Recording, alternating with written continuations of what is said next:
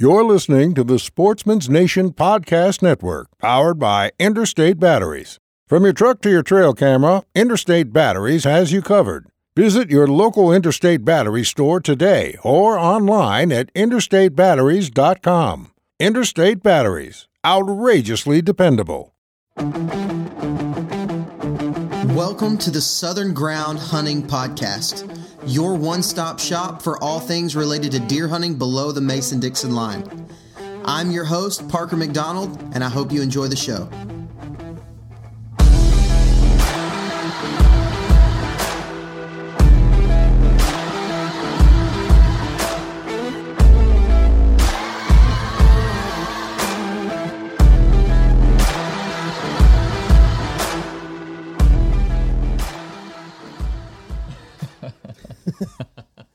What is going on, everybody? This is the Southern Ground Hunting Podcast, and we have got an absolutely incredible show for you today. We're talking to a guy from Arkansas, a public landowner from Arkansas that shot a giant. Absolute giant. He's a giant slayer. I wish y'all could have seen Blake look at me like, am I supposed to talk right now, or what am I supposed to do? My turn? So I just found out in the last 5 minutes that Blake has a very weak stomach. At times, yeah. Yeah. I'm For certain surprised. things. Yeah, I do. Like, you're a pretty tough guy, and you have so just I'm gonna tell y'all what happened. I've been real sick. I don't know if you can tell, my voice is not 100%, and my nose is stopped up. It's just terrible sinus issues, and so I'm trying to make this not sound disgusting. Yeah, I was about to say, I don't even want to hear you. So I hucked a loogie and spit it in a empty cup through the straw, and Blake thought that I was just drinking out of this, and I was not. And it looked like he was about to throw up. Just you talking about it's got my stomach moving the wrong way. So you said right before I pressed record, you said, you should have seen me after I had to clean that dough. Yeah. I want to know about this. I didn't know. Like, I feel like I'm learning new things about my friend right now. Yeah, I guess I haven't gutted a deer in front of you ever. You've never seen me gut a deer or do anything really that can be bad smelling. Now we pretty much suck at hunting together. Yeah. We don't ever see deer when we hunt together.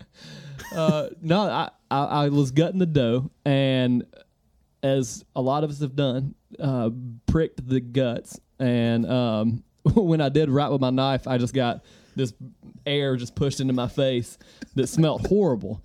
So I just turned around, gagged about a dozen times, turned back around, kept going, just pulling the guts out. And every now and then I would just turn around, gag a little bit. I didn't actually throw up that night. So, but yeah, I got a weak stomach, man.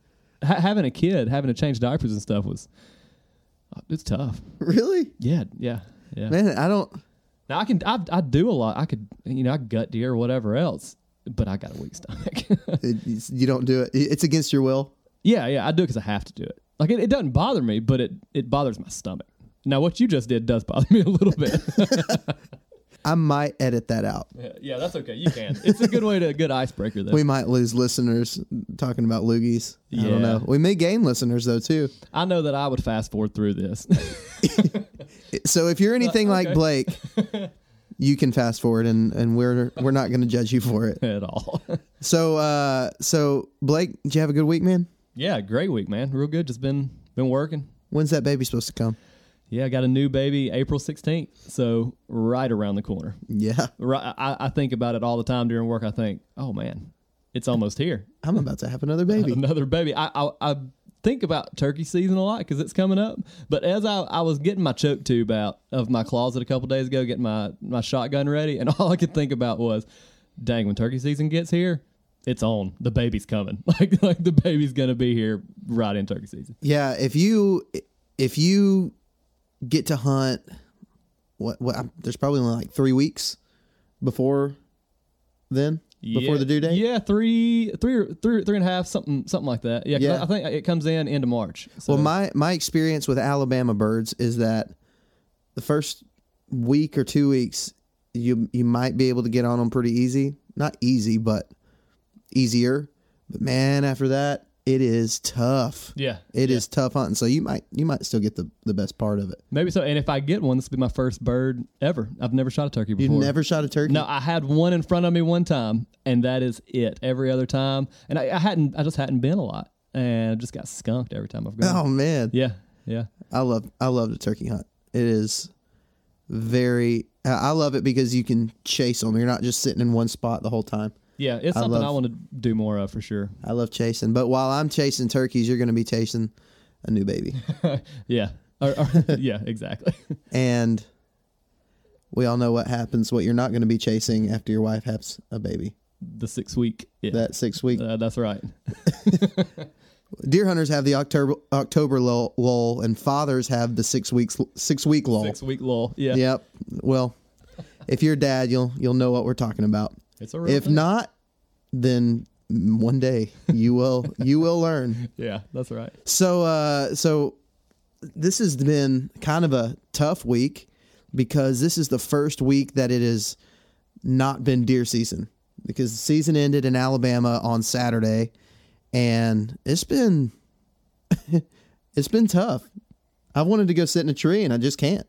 I mean, I can. At least you ended the season well, though. Yeah, I did. Last day of the season well. Dude, last like 30 minutes, and I shot the biggest doe of my life.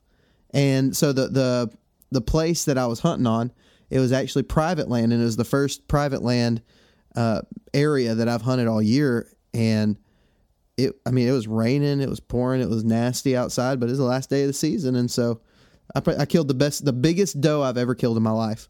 So, and it's on a piece of property that's in a zone. If you're from Alabama, you'll understand this. We have zones, and the zone I normally hunt, you can't shoot does. Like there's like just a few doe days every year, every season, and this zone is not that way. And the guy that took me out, he doesn't shoot a whole lot of does, so he wanted to shoot a few, so we went out and shot one. It was fun. Yeah, that's awesome, man. I know last week you were talking about being low on meat because you had given a good bit of it away, shared a lot of that meat, so you were hoping that you could get another one. I so did. It worked out perfect. I really wanted some snack sticks, so You can't beat those snacks. I got some. I'm gonna have them coming from the processor. I want to learn how to do it myself. I've never done snack sticks myself. That'd be fun. That'd be fun. I don't know if I have anything that it takes to make them, but you can always get that. But so today I went scouting for the first time, and it was a blast. I had a whole lot of fun. I went with some guys that I have never personally hung out with before, and I got a Facebook message last night, like 9:30 or 10 o'clock, saying, "Hey, you want to go scout?" And so we went out to the forest around the public land around where I live, and we just scouted around. And so this is the part. So, I normally, everybody, most of the people who have listened to this show before, they know that I normally hunt from the kayak. I normally use my kayak for access. And actually this year I didn't ever not take it on a public land sit. And these guys, one of them does that a little bit. And another guy, he pretty much he doesn't do that at all. He actually just sold his kayak not long ago. And so we went out to a spot where it was completely, you could access it by foot. Any guy could access it by foot. Well, we went kind of on this transition line straight up from the road, straight uphill, and just started walking ridge after ridge, going over and up, over and up, over and up. I think we did like 4 of them, and looking for beds and looking for sign and transition areas and stuff. And it wasn't great sign. It was decent, but it wasn't the best I've ever seen. And we probably saw, maybe 20 rubs today. There were a lot of rubs, but it was, you could tell it was really high pressure because there was private land close by. You could tell it was really high pressure, but it looked fairly promising. Maybe to come sit if you just need a quick sit or whatever. So we walked the whole way over and go down to a creek, and all of a sudden see this like wore out human trail, like a hunter trail down at the bottom of it. And it's at the base of all of these hills that we just came off of, and it, I mean, it's like a highway for people. There were cigarette butts all over it. So it was like, well, looks like we wasted a whole day of scouting. And so that was fun. It was fun just to get out. I got some cool footage and some cool pictures. And That wasn't like a designated trail? it was like, it didn't show up on the map. Now, there was a gate right there. We just didn't realize exactly where we parked, right next to where that trail went to, but we didn't realize, I guess, the way that it went and how far in there it went. Yeah. But it was like there was a rub on every corner of this area, but just not a ton of the sign that you want to see. We several stands already still set up, and Yeah. it was a good spot. I like my spots, down by the water a little bit better. I just really like being able to access on the kayak. It's just fun. Yeah. I know that area y'all were in, there were definitely pigs there. Did you see any pig sign? No, not any. No pig sign. No Dang. pig sign. I asked them if they had ever seen any pigs out there, and they said no. Okay. One guy, they'd seen more of the hog sign like down on the other side of the forest. Okay. So, I got you. which is that's where me and you went not Right. too long ago before the season started this year, and found tons of pig sign. Right. Yeah.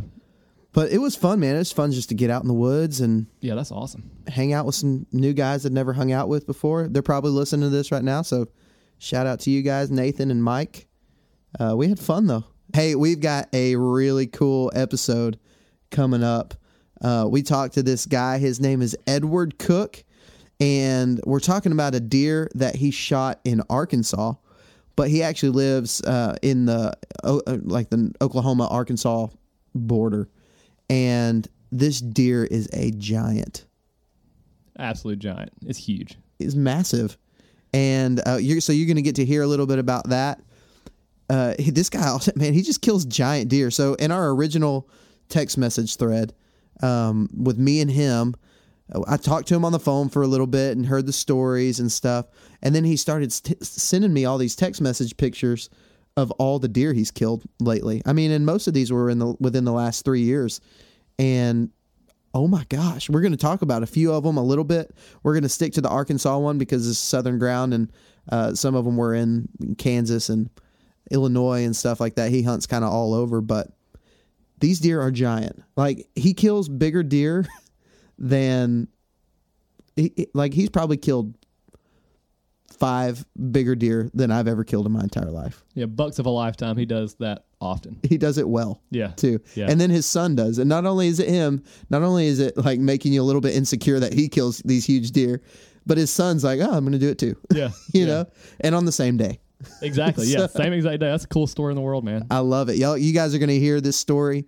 It is a really cool story. I think you're going to enjoy it. So Blake, do you have anything else, man? Man, I think that's about it. Cool. Well, let's get to our story with Edward Cook. Yeah.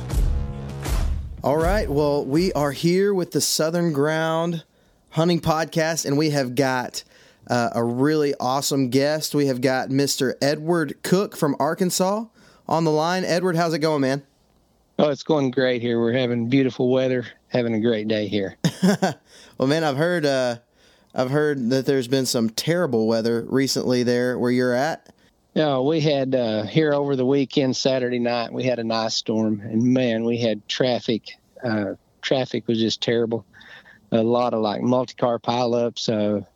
I mean, it was like, on I-49 here that runs north and south up through Fayetteville. I mean, there were like 12-car pileups, 10-car pileups, and then it was just it was a bad time to be on the road. So yeah, well, you're a mechanic, right? So that probably wasn't too bad. You made a little bit extra money.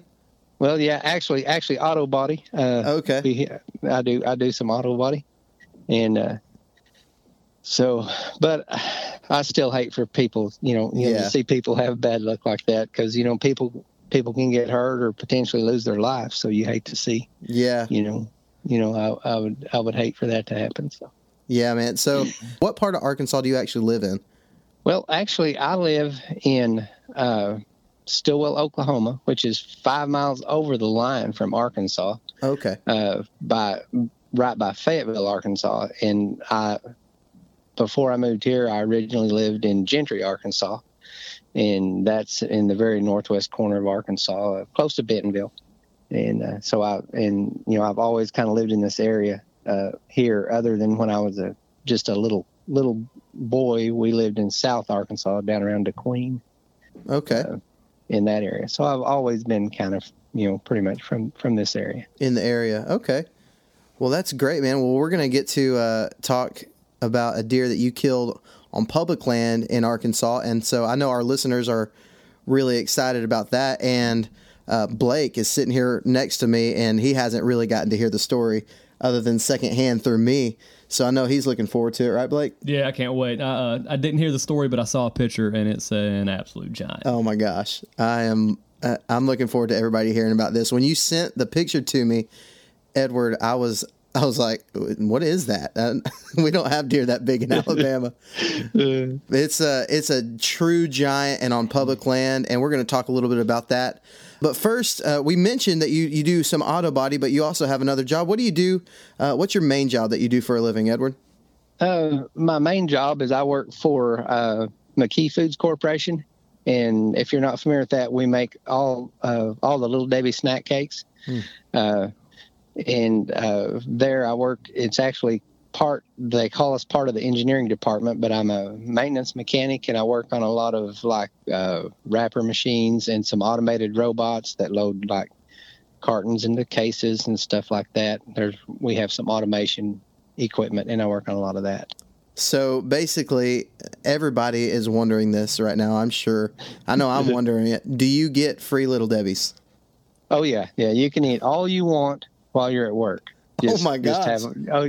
Just get them off the line, go to the break room, and have them. So you're telling me that you're an angel in heaven is basically what you do for a full-time job.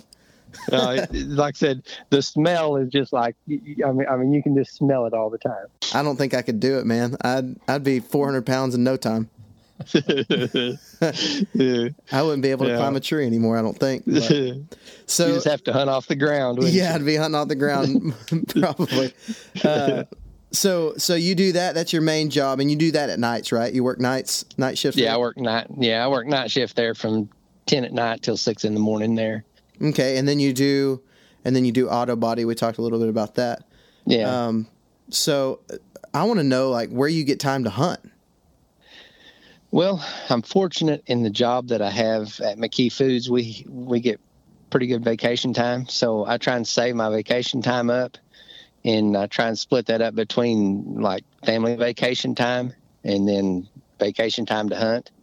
And last year, I was off almost the whole month of November, and so I try and get all my work done ahead of time. And then, like I said, that month of November, when a guy needs to be, to me, when a guy needs to be in the woods, like I said, I have enough vacation time saved up to where I can take off and hit the woods. So you're telling me you get the whole month of November off and you get free Little Debbie's. I don't think I've heard of a better setup in my life. That's pretty awesome. It's a pretty good job. That's pretty incredible. Job. So Edward, everybody's probably wondering. The deer we're gonna talk about today. You shot in 2014. Is that correct? You shot in 2014. Yes. Okay. That's right. Well, how was your season this year? Well, this year I had a really good year, and it's possible to have a really good year and not kill a deer at all. But I had a really good deer. I actually drew a Kansas tag this year. And I hunted on some public land up in Kansas, and I had a big deer on camera there. I had him 15 yards behind me, behind a cedar tree. Never got a shot at that buck. Like I said, I've got some pictures of him, but I didn't get a chance to shoot that deer. And then I have a friend that I hunt with a lot that's paralyzed in a wheelchair, and every year I take him to Illinois. I've got some friends that live in Illinois, and I took him to Illinois, and up there I was fortunate enough to kill a good deer. He was a 5.5-year-old deer, would gross about 160. So overall I had a really good year. Yeah, that sounds like an incredible year. any year you can kill 160-inch deer, in my opinion, is pretty solid. So yeah. Well, I was close on 2 because the one in Kansas was probably a little bigger than the one that I shot in Illinois. That buck, he was a giant also. That's awesome, man. So I still have memories of him standing behind the cedar tree looking. I think we call those nightmares. Yeah, that's true. So the one in Illinois, was that on private land? Yes, that's on some private land. Okay. There, it's like I said, I take this friend of mine that's paralyzed in a wheelchair, and it's hard for him to hunt on public land because of the access issue. It's hard to push a wheelchair that far, to get off the road. So usually when I take him, like Illinois, we hunt on private land. Now I do take him on most states, and I don't know if a lot of people are aware of this, but most states have some non-ambulatory hunts, and here in Oklahoma we have some, and he drew in on a non-ambulatory hunt in a place called Salt Plains Wildlife Management Area. And he killed just a giant deer up there this year, like about 150-inch 11 point up there. Wow. And so, I mean, he's a very efficient hunter. I mean, he may be limited in his mobility, but he, like I said, he's a very good hunter. That's awesome. I've learned for me that,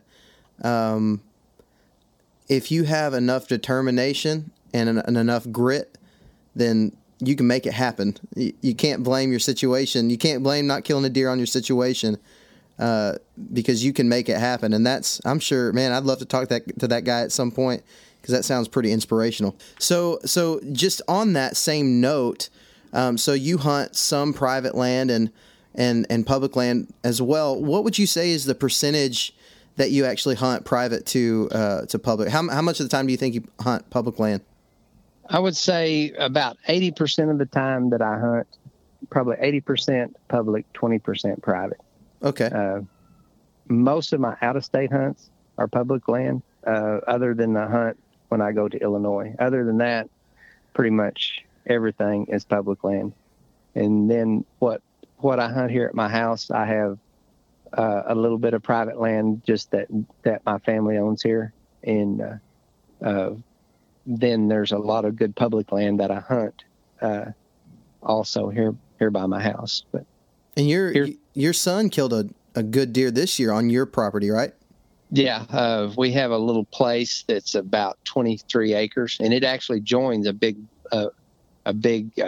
wildlife management area called Cookson Wildlife Management Area, and my boy, he killed this buck will gross score about 172, and he killed it off of this place that we have that joins this Cookson Wildlife Management Area. And I hunt on that Cookson Wildlife Management Area quite a bit. It's some really good land. It sounds like it. That's a pretty big deer. I'm telling you guys, if you're listening to this, you've heard this man mention several deer over 150 inches. And I'm sitting here like, man, I'd just like to see one of those in my life. And you're talking about 4 or 5 of them that you've been in contact with in the last 3 years. Like, this guy is a giant killer, and he just knows how to find them. And, man, we're super glad to have you on this show.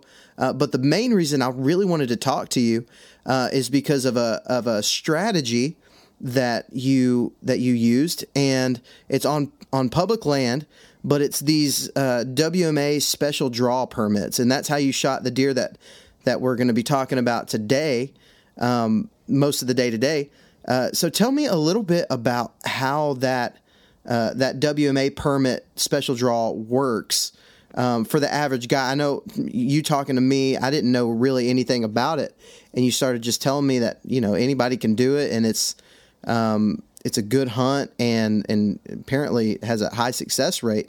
And I know a lot of guys just don't even know that these type of hunts even exist. So if you just had to talk to the average guy, the average hunter, could you just explain that process to us? Yeah. A lot of it is pretty simple. where I would start, I would go to your home state because that's going to be close to you. And pretty much all home states, they'll have a website, and just get on there and look. Like in Oklahoma, they're called controlled hunts. Arkansas, they're special hunts. But get on there and just start reading through that stuff. And pretty much every state has areas that have controlled hunts or draw hunts. And those, to me, those offer the average person that don't have access to large blocks of private managed land. Those people get an opportunity to hunt some really good ground, and all you have to do is put in for the draw. And a lot of times the odds aren't very good at drawing, but if you don't put in, you're for sure not going to get drawn. So, you got to be diligent in putting in for these places. And like me, I live right here close, to the state line. So I can put in, I'll put in for special hunts. I actually put in for special hunts in about, in about 7 different states. And of those 7 different states, each year, if I get lucky and draw 1 or 2, that's a pretty good odds, that you're going to get to go on 1 or 2 hunts on some ground that has controlled access and that is managed pretty good, because most of these wildlife management areas, or some will be like waterfowl refuges and stuff. Most of those will have like food plots and stuff like that on them. So, there's something to hold the deer, something to feed the deer, and they're limited draws, so there's not unlimited hunters, and it gives those bucks a chance to grow up to be, 4.5 years old, to where they're a mature deer. So, do you know how many tags they draw in these areas? Yes, pretty much all of the states on their website, they'll have a list on there. It'll show how many tags are available. It'll show how many people put in for those tags. And it'll show the success percentage from the previous year. In some states, you can look back 2 or 3 years on the success percentage. And one thing that, when I first started doing this, I would look at that success percentage. And one thing, don't let that fool you, because if you look on there, on like a 3-day hunt, and the success percentage was 10%, you say, well, that's not very much success. But what I've noticed on these special hunts, and I don't mean this to be talking bad, but about, if you have 50 people drawing for a special hunt, about 10 of those people are really, dyed in the wool hunters. Yeah. The rest of those people are going to be people that sit for an hour or 2 in the morning, go to the truck, fiddle around, and then come back and sit for an hour or 2 in the evening, Mm-hmm. And they don't hit it very hard. So a lot of times those success percentages aren't really reflective of the quality of deer that's there. Right. Well, obviously, because when we get further into this story about this deer, this wasn't the only big deer that was seen on this trip that you took. And I totally understand what you're saying, because this year on public land for me, I saw people on one hunt that I went on. I saw 4 different people on this one hunt, and each of these guys were sitting in areas that I was like, you are clearly not gonna shoot a deer right there, unless the dumbest deer in the woods comes by you. I mean, these guys were sitting on the base of a tree in the middle of a creek, with the wind not in their favor at all. And so I hear exactly what you're saying. Most of the people that you see on public land, not all of them, there are hardcore hunters who have forgotten more about deer hunting than I'll ever learn. And there are those guys that are that way, but there are probably more that really just enjoy being outside, which is great too. And maybe every once in a while a deer will mess up and they'll shoot a deer, and that's great. But it really is an advantage for the hardcore hunters, who are most of the guys that are listening to these podcasts are going to fall into that category. And that's why I think that we can all benefit from what you're telling us, because I think most of the people that listen are hardcore guys and can really get something out of what you're saying. So let's get into this. So you told us a little bit about the process of the WMA hunt. If you had to guess, what would you say it costs overall to do an out-of-state hunt or a special draw hunt like this? Well, like on this hunt, since I'm a non-resident of Arkansas, first off, I have to buy a non-resident license. But before that, you put in for the draw. And like in Arkansas, you put in for the draw, and if you get drawn, then they'll send you a notification, and there's a $10 fee for that. So you send that back in, and then like this, I'll have to buy a non-resident hunting license. And on this, what I usually do, if I'm going to have an opportunity to hunt more in the state, a guy could buy all season license. But what I done this time, because I knew that this was probably going to be the only time that I had a chance to hunt there. So Arkansas has a 3-day license. And with that 3-day license, you can kill 1 buck and 1 doe. So I buy a 3-day license.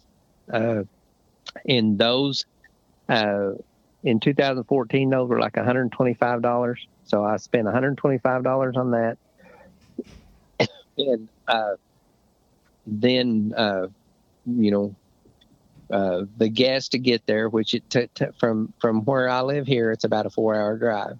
So that's not a bad drive. And on this hunt in Arkansas, you can put in for party hunts. You can put up to 4 people in together. And on this, there was 4 people. There was myself, my son, and then a friend from Wisconsin, and another friend that I grew up hunting with in Arkansas.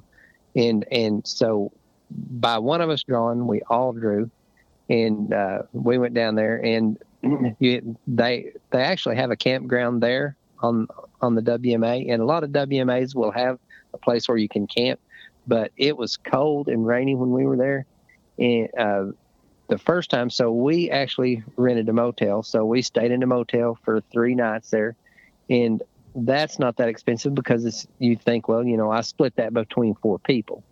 So, you'll spend, if you spend 3 nights in a motel, you'll spend $250 on that. But if you split that between 4 people, then that comes up, to $60 a person for that. Yeah.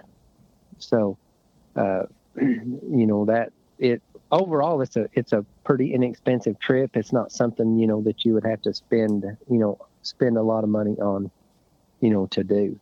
Yeah, no doubt. That sounds like a fairly cheap trip, especially for what you guys got to come home with on that. But before we get into that, I've still got a few more questions for you just about the whole process. So, Blake, do you have a question about that? What he was talking about? No, I think I'm good. It sounds like it's pretty simple. You just got to do a little bit of research on the front end, and it seems like there's some really cool opportunities out there. Yeah, that's what I'm hearing too. For the average guy, just the working class guy, it sounds like a pretty cool opportunity. So how did you not? You said it's about a 4-hour drive. Did you take any trips out to Arkansas before, or to that WMA to scout or anything before?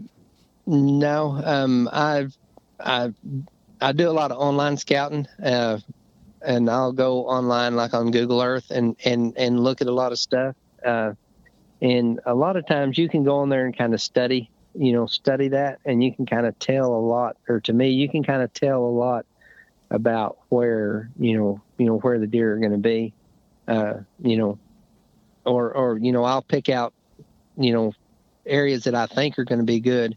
And then when I get there, then they'll usually have like a scouting day before you hunt, and I'll try and ease into those areas. And when I go in there, like this place where we were hunting in Arkansas, where we're at is about 1.3 miles from the road, or from a gate. There's actually a road that you can walk on back there, but there's a gate there and you can't drive past that gate. So what I do on that is I bring a deer cart with me. I put my stand and stuff on that deer cart. And when we walk in there, I'll ease in there, try and hang a stand, and I'll leave the cart there. Because if you kill a deer, you're going to need the cart to get the deer back out. And if you don't kill a deer, you're going to need the cart to get your stands and stuff back out. So that works pretty good far as the scouting part of it. What kind of stands are you hanging when you go out here? You said you're about a mile. Yeah. So it all depends. A lot of times I like to hunt out of a climber because a climber is fairly comfortable. And when I go on hunts like this, or pretty much any time during the rut, I'll hunt from daylight till dark. And so a climber is pretty comfortable. You can get in it and you can sit all day long. It would be hard to take like a ladder type stand back in there because of the distance and stuff like that. Right. If there's not any, I'll always, on a trip like that, I'll always take a climber and I'll always bring like a hang on and some sticks, just some lightweight sticks. Because there's not always a tree available that you can get in with a climber. With a climber, you've got to have a good, nice, tall, straight tree, and there's not always a tree like that. So you don't want to limit yourself to where you hunt because you only have one stand. So I'll bring a hang-on stand and the climber, and if I have to, I'll hunt out of the hang-on. But if I can, I'll hunt out of the climber because of the comfort factor there. Right. So. Right. Yeah, I'm totally with you on that. Okay, so we talked about how much it costs, the whole process. We talked about your scouting and how that went. I want to hear the story about this deer. So just so you scouted one day and hung your stands and stuff. Tell us about the rest of it. I want to hear the story. Well, we got there on a Friday, and we took our stands in there and stuff. And there was an old roadway there, and there were some scrapes in that roadway. And I had already checked this spot out through Google Earth and stuff.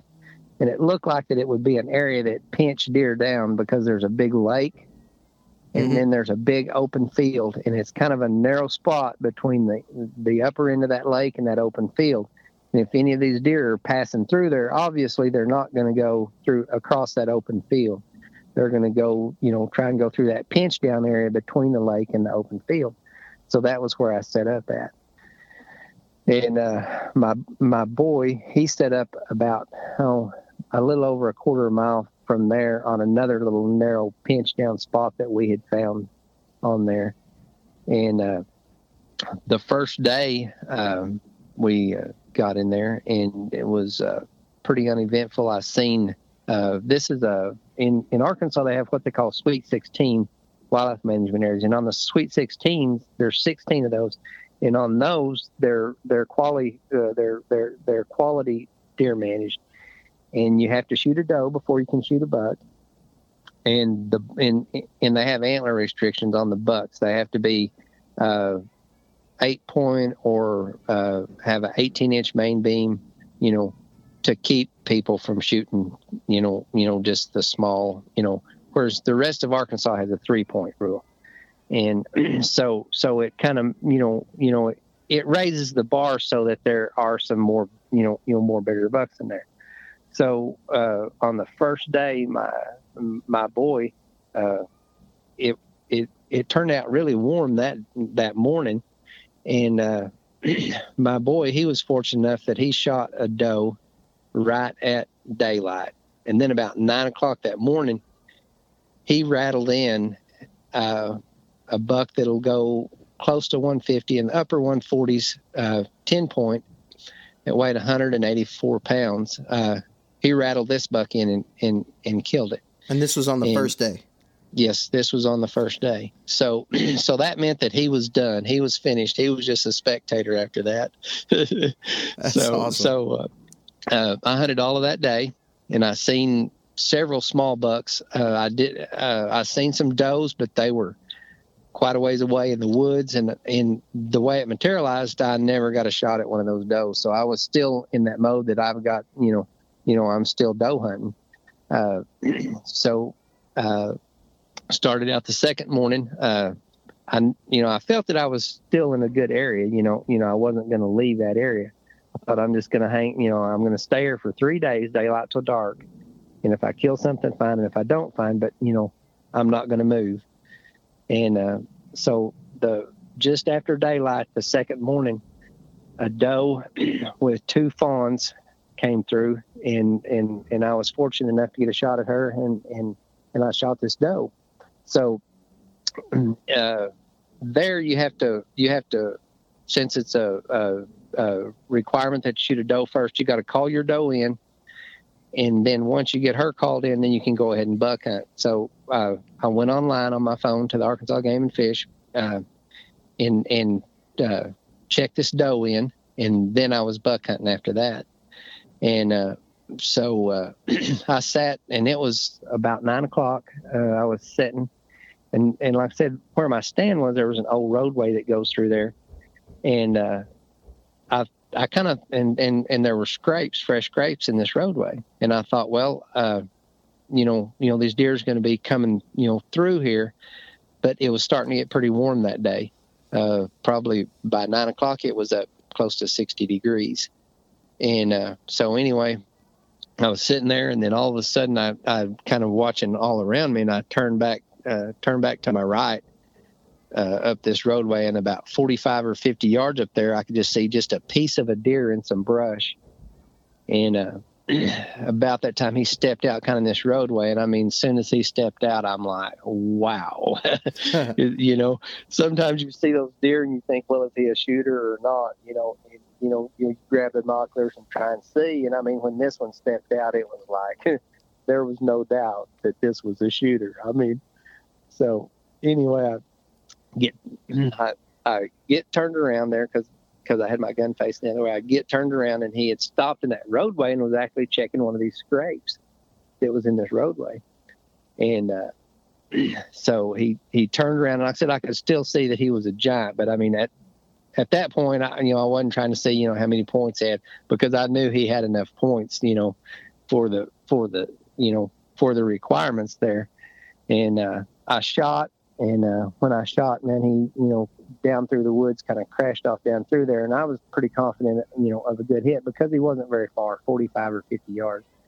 And, they had that tail down deal, and I thought I heard him crash down there. So I waited a little bit there, and I didn't hear anything or see anything. He kind of over a hump there out of sight, and I never seen him come out, any other way.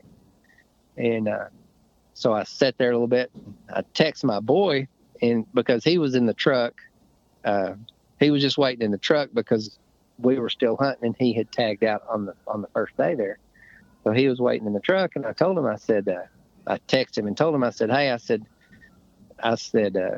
you need to bring that cart back here. I said, I just shot a buck. And he said, you did? And he said, I texted him back, yeah. He said, is it as big as the one that I killed? And I said, well, maybe just a little bit bigger. And he's like, wow, that's great. He said, I'll be back there just as soon as I can. And like I said, from where we were at, it was about 1.3 miles. And we took the cart out the evening before, taking his deer out. And so anyway, he said, well, I'll head that way. Well, in a little bit, he got back there, and I got down out of my stand and stuff. And I met him there at my stand, and he said, well, where was he? And I told him, well, he was right up this roadway when I shot.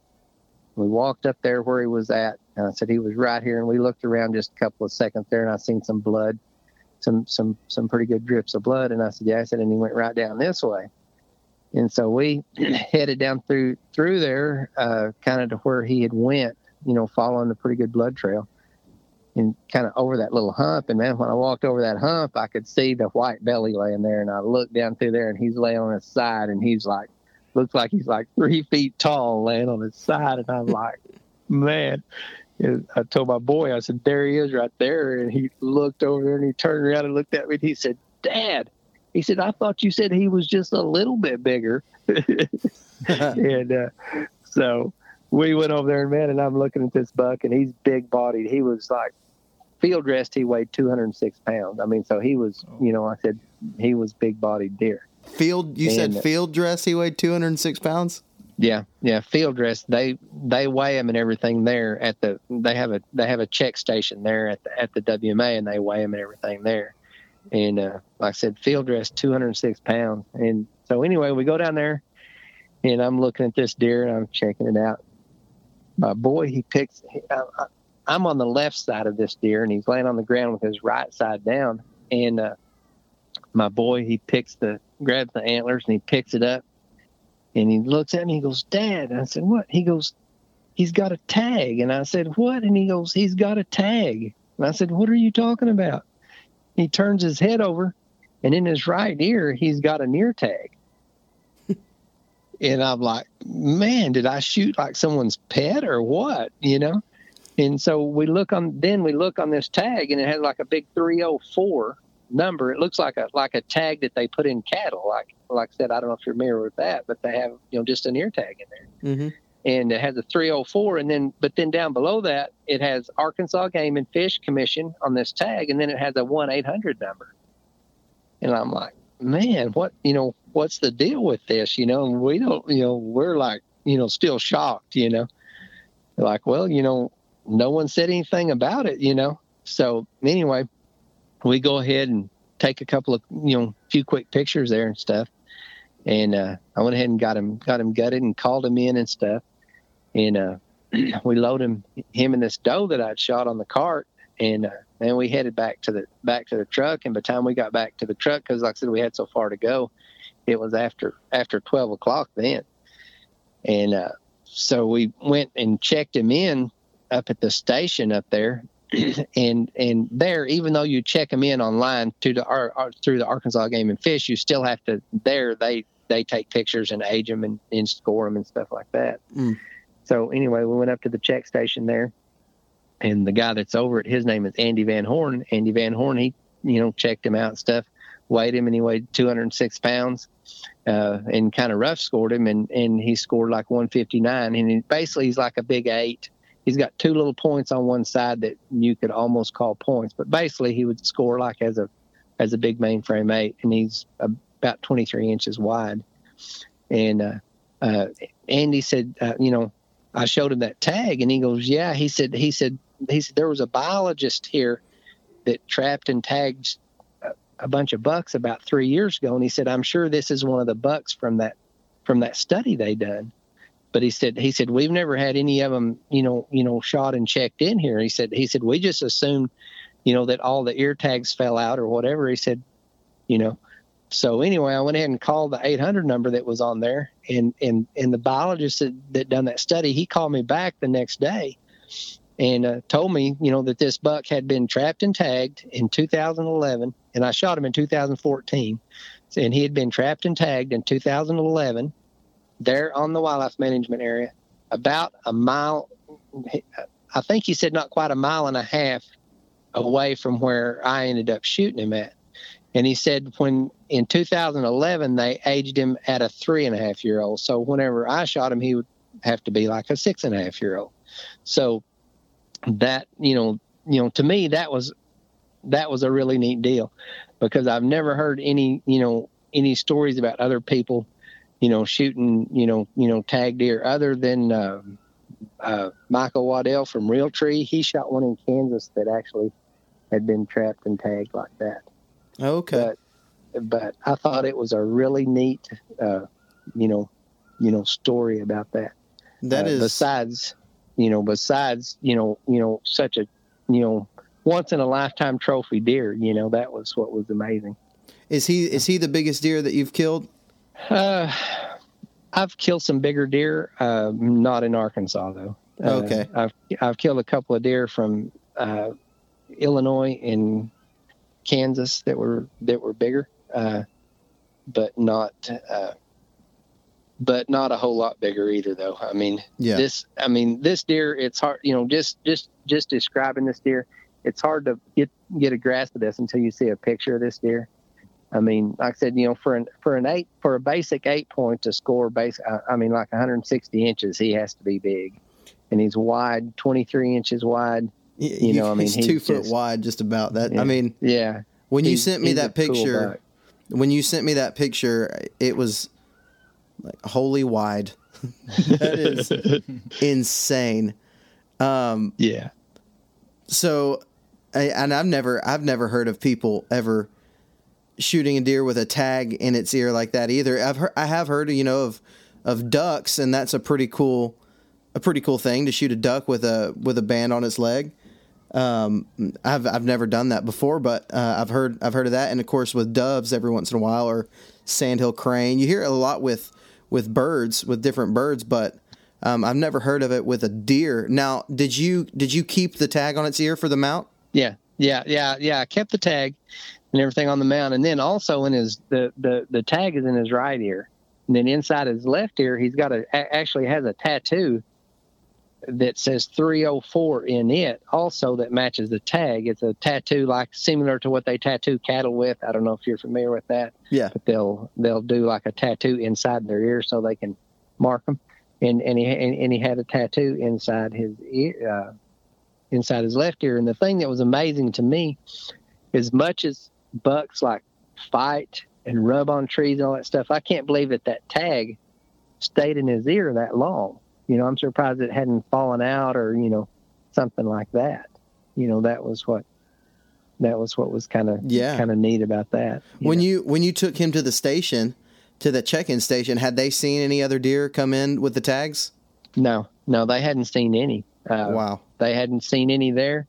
The guy that done the study, he said, we seen a few of these deer that we trapped and tagged. He said they would do like spotlight surveys at night, and he said they seen a few of those at night.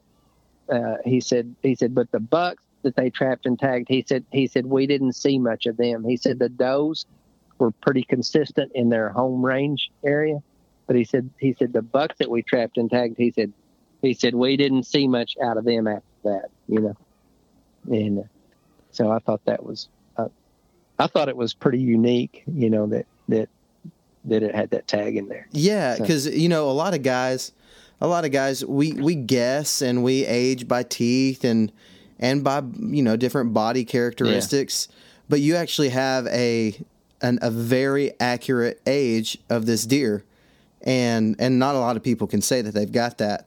Yeah.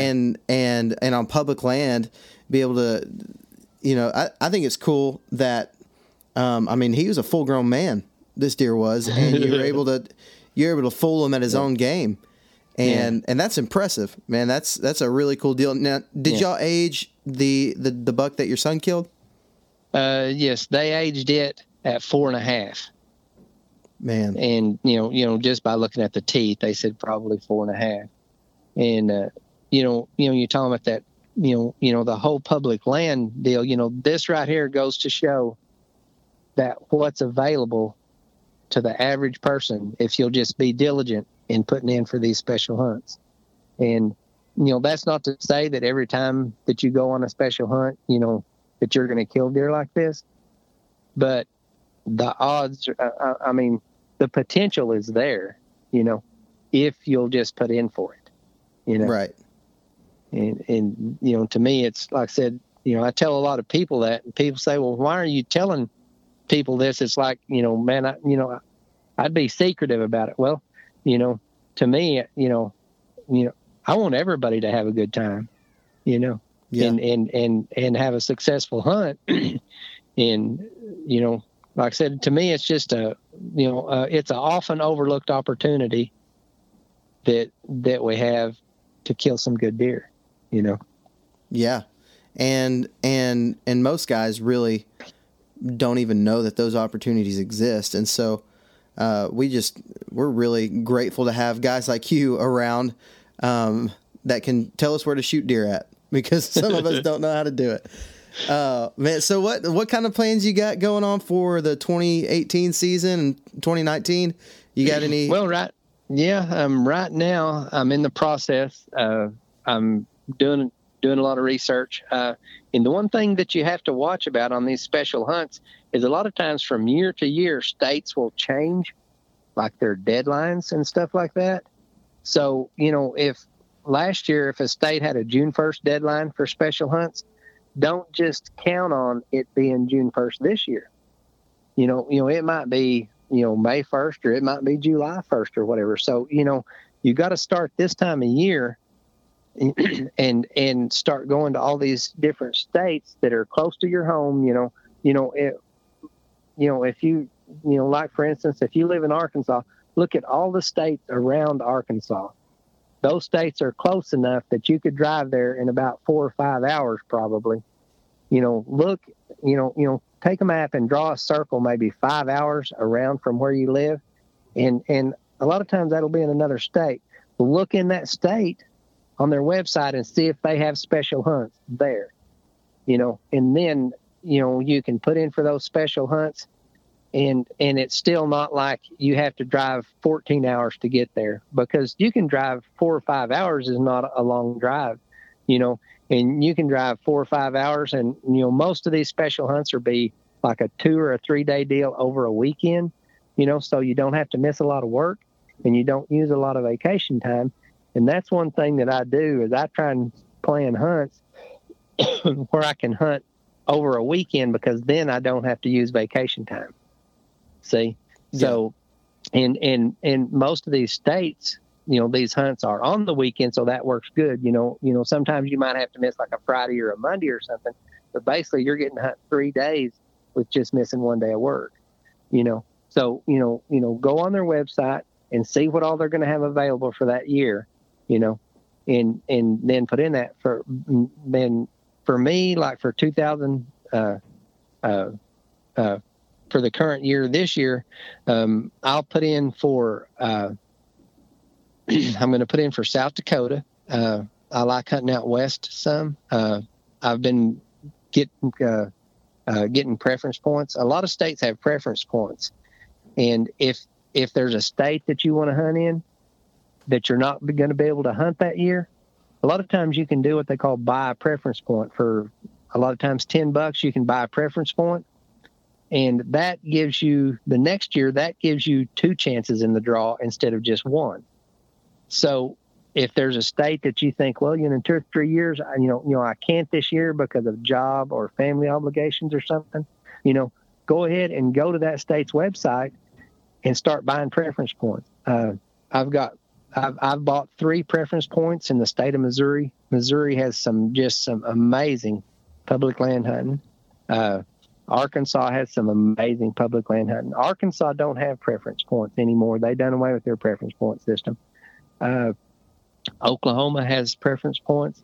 But like I said, try and get on there and use those preference points to your advantage, because if you got points, that just means your odds are better getting drawn. Yeah. And like I said, this year I'm going to try and draw a South Dakota tag. I'll put in for Oklahoma special hunts. I'll put in for Arkansas special hunts.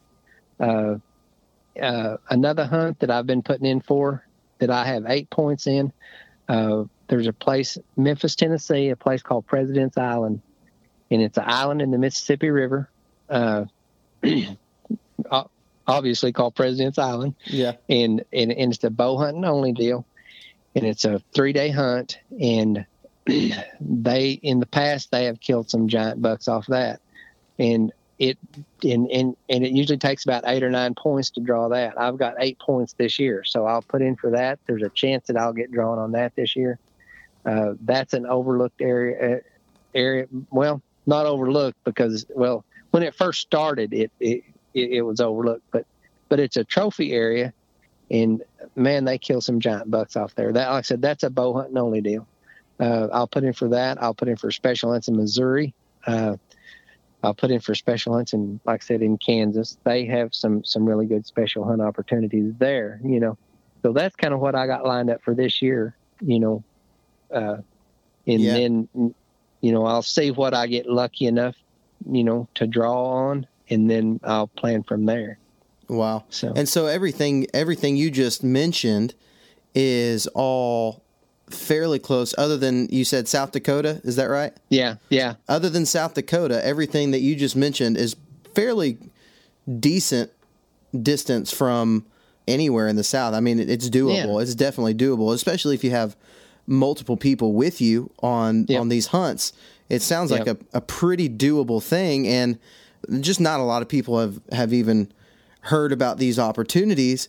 And so I think, man, I really do think that this is going to be something that you're going to hear more success stories come from these special draw units as time goes on and as people start to learn these things and figure them out. I really feel like your story is going to become an even more common story. And so, Edward, man, I really appreciate you coming on and talking to us and giving us all your secrets. We really do appreciate it. And, man, we wish you the best of luck next year, or actually this year. I hope it's awesome. I hope it turns out. I hope you beat your record. Well, thanks very much for having me, and I'll be in touch. I'll let you know what I get on the draw this year. You know, on all these states, what opportunities I end up with. I'll keep in touch with you, and I'll let you know what happens on the draw. And like I said, you know, the one thing I got to say is just be diligent on that on that draw stuff. Be diligent on that, and always wear a safety belt. I'm a big safety guy, so always wear a safety belt. Dude, that was a great episode. Yeah, that was awesome, man. Edward is seriously a very knowledgeable man, and he is. I think we stopped him early because I really do believe that he was going to tell us like the GPS coordinates of where he hunted. Like he loves talking about it. You know, like, this is one of my favorite type of person that understands that public land is for the public. You know what I mean? Yeah, that was. It's awesome talking to somebody who doesn't just try to keep it a secret, right? You know, and wants to share that knowledge with everybody else, so. Right? So, congratulations if that's you. I am not that person. So, if you want to know where I hunt on public land, good luck. I'm not going to tell you. You can call me. Yeah. I'll let you know. Yeah, Blake will tell you where I hunt on public land. But man, it was so good having Edward on. I mean, I'm going to be looking at my states that I have in mind for these special draw WMA hunts. Yeah, same here, man. I'm going to call my dad and two brothers when I get off the phone or get done doing this, and we're going to do some research and get an out-of-state hunt plan and start putting in for the President Islands hunt in Tennessee, get some points built up for that. That sounds awesome, and not far from home. Yeah, that sounds, I mean, like a few bucks here and there. Like, man, that's the cost of a meal, you know? Maybe just eat lunch at home and apply for an out-of-state tag. That sounds like pretty incredible. Yeah, not a bad deal. I'm excited about it. I know I'm going to definitely be checking that out. Me and Blake were talking just a minute ago about how it's always interesting whenever you hear somebody on the radio, or in this case, you hear somebody on a podcast and you've never actually seen their face before. And then you see their face and you're like, that's not what I expected at all. So, I'm going to give you a shameless plug for our social media so you can see exactly what we look like. It is Southern Ground, STHRN Ground Hunting on Instagram, and at Southern Ground Hunting on Facebook. We also, this week, got a website up and running. That's right. Looks good too, man. Yeah. You did great on it. I appreciate it, man. It's a plug and play type website, so it really took no skill at all. But it's got some videos. We'll upload some videos on there. We'll put all of our podcasts on there as well. But there's also a little button to subscribe. So that is southerngroundhunting.com. You can go there if you have never subscribed to the podcast, and maybe you don't even know how to subscribe to a podcast. Maybe you're listening to this on Spotify or on Facebook or something like that. Go subscribe to our podcast, and you can do that just by going to southerngroundhunting.com. Scroll down to the podcast section, and you'll see it'll say subscribe to podcast. So I just go and do that. We really do appreciate everybody that has listened. And I tell you what, man, the publicity has been crazy. We've gotten, what do you think? How many messages do you think we gotten on Facebook? Dude, at least 12 or 15. At least. Oh, man. It's been good. It's been nuts. Good. No, but we really have received quite a few messages of people saying how much they love the show. And, man, we just love that you guys love it. And we hope to keep bringing good content and good guests. As always, it is your God-given right to have dominion over the earth and the beasts that roam it. So make sure you go out and exercise that dominion. Blake, you got anything else, man? Man, I'm good. I think that's it. I'm ready to go get on my computer and start applying for some tags. Heck yeah. That's it. That's all I got. You guys have a great day, and we will talk to you next time.